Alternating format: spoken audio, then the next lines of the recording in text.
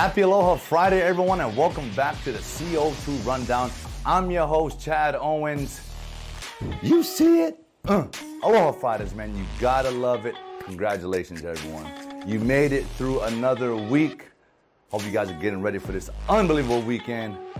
Big time fights happening tomorrow. Hope you guys are checking that out. McGregor Poirier 3. We're gonna talk about that here in a second. So, like we always do, let's dive on in to the CO2 Rundown. All right, he's on fire. And I'm not talking about Devin Booker and CP3 of the Phoenix Suns. I'm talking about our very own Dave Reardon. Today, he's got multiple articles in the Honolulu Star-Advertiser, and I'm gonna start off with this one. He has his top 10 Hawaii male Olympians of all time. All right, so you guys got to go check that one out. I'm not going to give you the list. It is worth going and taking a look through that and seeing some of these just amazing male athletes to come out of the state of Hawaii. Another article, Heimana Reynolds, Hawaii's own mid-pack graduate. He's going to be in the Tokyo Olympics as a skateboarder. But here's what's interesting about him. He's a puzzle solver. And a very specific puzzle is what he likes to do. The Rubik's Cube. Something that I have never, obviously I've seen it and, twisted a couple blocks here and there, but never could figure it out. Maybe one day I'll sit down and figure it out. But Heimana can complete a Rubik's Cube in 45 seconds, approximately. What's ironic about this is that in the men's park competition, right? Skateboarding, they call it that park comp where they've got all sorts of rails and stairs, and they've got 45 seconds to complete their run. Dave Reardon's talking about, wouldn't it be cool if Heimana's completing his Rubik's Cube as he's doing his run? Look, if that's not something different, if that's not something worthy of a highest score, I don't know what else is. That's multitasking at its finest. And the final story, and this one, it's still talking about the Olympics, but the Olympics swim team finished their training here in Hawaii. And it's sad because this year's Olympics, there's going to be no fans, no spectators. Right? Tokyo called a state of emergency because of their sudden spike in cases. So, no spectators. And I've talked about this before. As athletes, as competitors, we feed off of that energy. We perform for you guys. We perform for the fans, the spectators. And so, it's that extra energy. It helps us finish. It helps us dig a little deeper. And that's what happened in the swimming pools here in the state of Hawaii when they've gone and practiced at various locations. But one particular day, there was about 300 kids, aspiring swimmers, and people in attendance to watch their practice. And they got the crowd rallied up. They got them to make noise and to cheer as loud as they possibly can. And that experience, that right there, to me, is what it's all about. So very special moment for those competitors, and a very special moment for some of these aspiring swimmers to see these guys, right, firsthand, in person, to see how big they are, to see how fast they are in the water. And one of the competitors commented, my shoulders and my lats felt as if they were about to fall off. But it was because of the cheering, the energy, that allowed me to finish. That gave me what I needed to dig deeper and to complete my race. Although it was a practice race, the energy, you can't beat it. So I'm glad that they were able to experience that, especially here in Hawaii. So Dave Reardon, shout out to you, man. You're the all-star on today's show.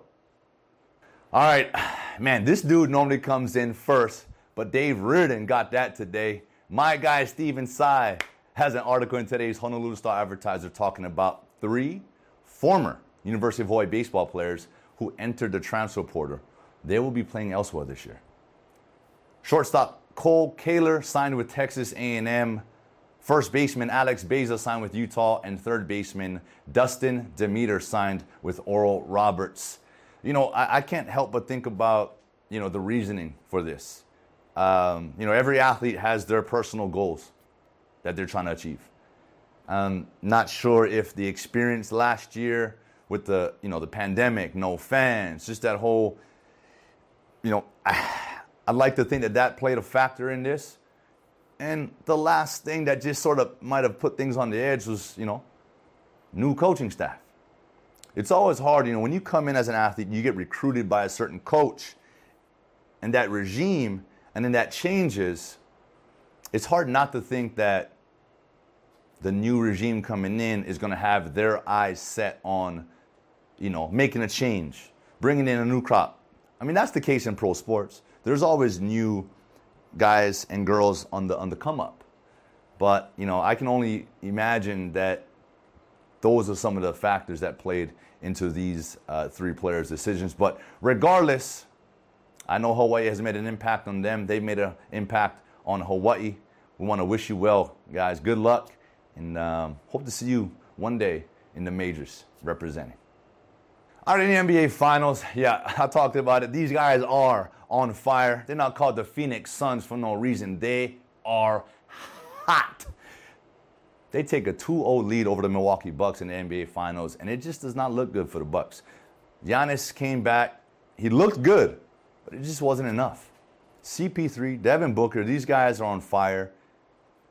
I see a sweep coming.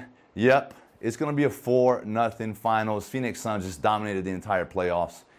And shout out to CP3, man. He's been grinding his entire career, and this is his moment. Let's go.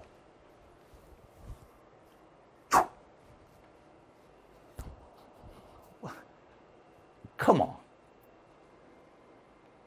What? I mean, can I say this? Like, what an idiot of a fan, of a decision to walk up to Rory McIlroy's bag during the Scottish Open and wants to pull out a club. And it was caught on TV. You know, it's like the social media going viral. It's causing people to do some wild stuff, man. And that's not cool. You know, I talked about golf before and how it's sort of a different sport, right? In that there's no, you know, get the crowd going before I swing. It's a different level. It's that respect. It's that, you know, it's a different game. And it's all here. Every sport's here. But for golfers, more than any sport, it's right here. And if something gets in there that's affecting them, it's going to show. And that affected Rory. But I mean, come on. That's just, can't do that. Cannot do that. You know, I talked about fans throwing things at NBA players. Like, it's just, it's crazy, okay? We need to just respect the athletes a little bit more, respect that space. And, man, to be honest, I don't know how Buddy even got that close without, you know, a security or someone stopping him. Well, like anything in life, you know, things happen, we learn from it, we get better, and that's going to result. Security will be on high alert at every other golf event from here on out. So, and don't spoil it for the rest of the fans that are doing the right things. You know, a few weeks ago, cell phones going off, right? When Phil's up, like, it can't happen. All right, respect the athletes, respect the game, and respect the other fans that are doing the right thing. Man, let's move on. Ooh, look. I love this. You guys know I love this. UFC 264, McGregor, Poirier 3. This is the trilogy, right? Scores even up 1-1. This is going to be a massive fight. I see McGregor. He's got his swag back, right? He's out here talking that smack. Yeah, got to sell the fight. But I feel like that old Conor's back. That hungry Conor is back. And that's what led him to winning and dominating and his rise to the top. So I got McGregor knocking Poirier out in the second round. That's my prediction. Maybe even the first, but I think it's going to be the second round. It could be a first round finish. McGregor's known to finish guys pretty early. So he's got his swag back, and I'm excited. I can't wait for this. Hope you guys are going to be tuning in. But not just because of that. That's the main card. That's the main fight. That's the headline. But another headline, but as an undercard, is Hawaii's very own, Brad Tavares, man. Shout out to you, bro. Brad's becoming one of only 3 Hawaii-born fighters to have 20 fights in the UFC. The 2 others, Hall of Famer BJ Penn and future Hall of Famer Max Blessed Holloway. So Brad Tavares is in unbelievable company and will be represented and always represents. There's a reason why he's fought this many times, because he's a scrapper, right? He brings it. He's tough. He's humble. And he's about that action. So congrats, brother. Let's go out there and get this thing done. And that is it for today's show. I want to thank you all so much for tuning in. Really, man. So much gratitude for you guys. Each and every day we do this. Go enjoy this weekend. It's beautiful outside. I hope you're going to catch some sun. And like I said, I hope you guys tune in to the fight tomorrow night. Make sure you guys catch Brad's fight. That's historic. Right? Hawaii, we need to stand up and celebrate that.